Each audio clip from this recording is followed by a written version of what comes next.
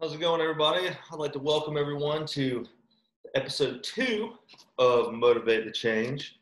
I'm your host again, David, and just wanted to start out with a couple announcements. We do not represent any recovery or AA group or any other support group. We are not experts nor claim to be. We are a group of people sharing our experience, strength, and hope. All right, get on with it. First off, I just wanted to thank everyone for the last episode. I got a lot of great feedback. Been blown away by the support and also joyed by the people that have actually reached out and said that I've helped them, or just something that I've posted on the Facebook or the Motivate the Change Instagram. They've commented saying this is something that you needed to hear that day. The whole goal of this is to, if I can just help at least one person to success in my eyes. But just to get on with it, the topic that I came up with today was fears. Fears before sobriety and fears after sobriety.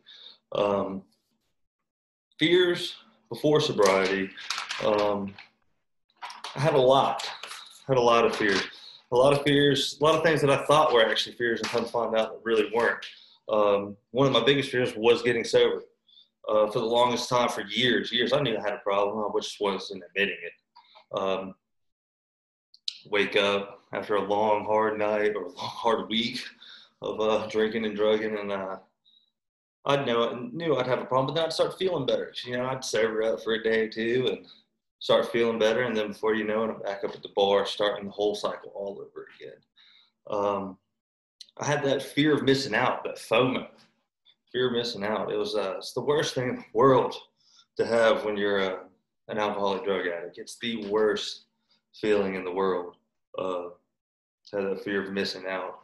And then the fears of insecurities and fear of God, completely, or higher power, God of my understanding. Not to make things religious, but I kind of lost them before I was sober. The only time I ever prayed was when I got in trouble. When I would get in trouble, those foxhole prayers. Please, God, get me out of this. Please help me. And then, by the grace of God, quote unquote, I'd get out of trouble. I'd forget. Had a few enablers along the way that would keep me from really reaching the bottom. Friends and family. But it wasn't until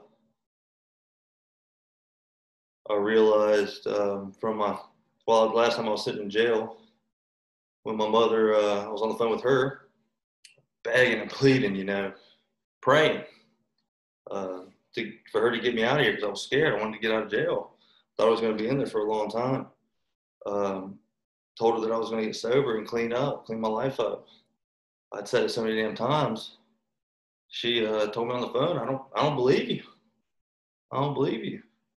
And then she said, next month, if your dad was still alive, he'd have 30 years of sobriety. And while I'm on the phone in jail, I said back to her, and in those 27 years he was alive, he never went to jail. And that kind of opened the eyes up for me. I knew right then that I needed to change my life. And by the grace of God, I was able to get out and make it back to the rooms of AA. I had been several times before, like I had mentioned in the previous episode. But back to the topic of fears. Like I said, fear of getting sober.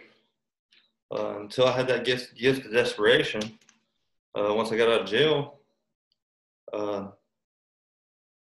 my fear wasn't the fear of getting sober. My fear was of not getting sober. I was scared to death if I didn't do something now, that my life was going to go down a path that I did not want it to go on anymore. The fear of insecurities were killing me. I didn't know what was going to happen to me from day to day. The fear of not knowing if I was going to be able to make it to work, be able to go to sleep that night, to even be able to wake up to go to work. It was a horrible, horrible feeling. And it's crazy. Once once I worked the 12 steps of Alcoholics Anonymous, was able to get through it, a lot of those fears went away. A lot of my fears, because the fears I had before were fears of pretty much getting better.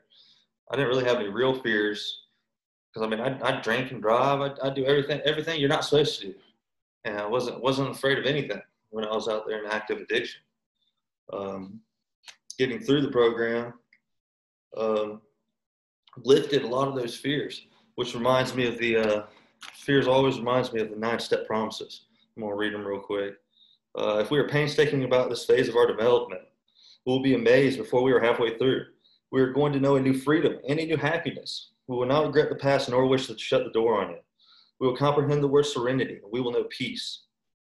No matter how far down the scale we have gone, we will see how our experience can benefit others. The feeling of uselessness and self-pity will disappear. We will lose interest in selfish things and gain interest in our fellows. Self-seeking will slip away. Our whole attitude and outlook upon life will change. Fear of people and economic insecurity will leave us. We will intuitively know how to handle situations which used to baffle us. We will suddenly realize that God is doing for us what we could not do for ourselves. Are these extravagant promises? We think not. They are being fulfilled among us, sometimes quickly, sometimes slowly. They will always materialize if we work for them. That's the whole goal of 12 Steps of Alcoholics Anonymous. It's getting those promises. When I first came back in the rooms, I'd hear about these 9-step promises, and I was like, what the hell are these things? You know, like, none of this shit's going to come true. My life's a mess. I'm just here. All I know is just to come here and just not drink today, not use drugs today, and hopefully come back tomorrow, wake up tomorrow, and do it over again. And the greatest thing is, as I did that, or as I went through these steps, I don't know how they work, but they work. These 9-step promises I was just talking about slowly started to actually come true. Getting that good job, getting the relationships with my family back. I've been an absentee cousin, brother, son for the longest time. And those are the fears I have now. The fears I have now are losing that. Losing the relationships I have with my aunts and uncles now. I've got cousins that don't even know I'm just now coming back around within the past year. They don't even really recognize me. And I got one of them that's 16 years old now driving. Couldn't believe it. Last time I remember, I thought she was 10 years old. That's how far and deep in a hole I've been. And those are the fears I have now. The fears of losing that. And also, I have the fear of going back out. A friend once said to me, when you're a little kid, you draw lines in the sand. You know, you're like, I'm never going to cross that one.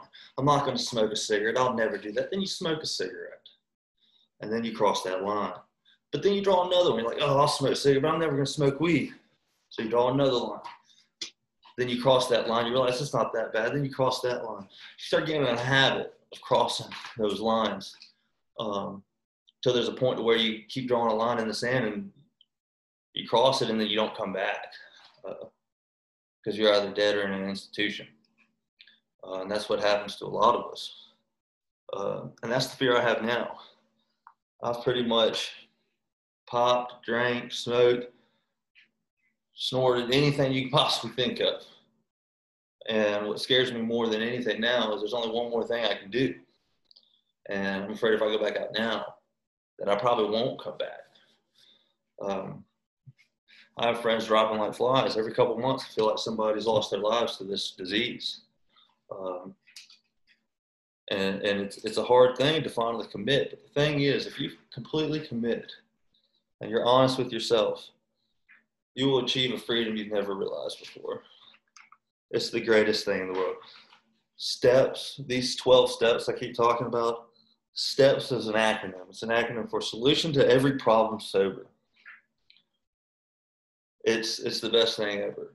These steps give you the opportunity to face everything head on and to, instead of going around it, going under it, you go straight through it and you figure it out, you get through it, you put it behind you, and if it ever happens again, you can get through it again. And then also when you're helping others, you've been through that problem, you can help them to get through it. That was the hardest thing for me, because I didn't need to learn from my mistakes anymore, my own mistakes. I could learn from all these other people in the program also, all these old timers that got years and years and years in this program. I can learn from their mistakes now. I don't have to keep screwing up. That was the biggest thing, that light bulb in my head, you know what I mean? That's one of the greatest things I've learned now, that I don't have to learn from my own mistakes. I've realized that life ran on self-will will not work ever until you give your life over to a higher power, and or at least me, my opinion, because my train of thinking, my thought process is what got me in the situations I'm in. I've gotten in anyways, and having that fear that I had to put all my care over into the care of God, that was a really hard step for me, until I realized that it's the most relieving thing in the world now. When you just don't think about the past or the future, you think about today, and it's all God's will. It's all my higher power's will. Why am I going to focus and dread about things that I cannot control? It's the ultimate scapegoat. You got a big test coming up. You got a big promotion coming up at work. The more you stress about it and dwell on it, odds are things are going to go wrong. But if you just put it in His hands, it's going to work out the way it's supposed to. Positivity breeds positivity. If you just make today the best day ever, life will get better, and things will fall in play the way you should. The fear of insecurities, fear of economic insecurities, having relief from that's the greatest thing ever. Not being scared now, like, is the power going to go out, or am I going to be able to make my car payment? Everything will have everything's got a plan. Everything's going to play out the way it's supposed to, and I owe everything to these 12 steps of Alcoholics Anonymous. It's the greatest thing ever. But it looks like that's about all I got for fears. I still got some friends that are looking to come on here, so you don't have to just keep listening to me. We can hear some insight from some other people and help motivate the change in others. I appreciate everybody tuning in, and look forward to y'all listening to me next time. I also wanted to add, if you want to be on the show, want to help share your experience, strength, and hope, you can either message me on here, you can go to our Facebook page, Motivate the Change, or go to our Instagram at Motivate the Change, message me there, or also email me at motivatethechange1@gmail.com. Hopefully we can get some people on here and help motivate the change in others. Thanks.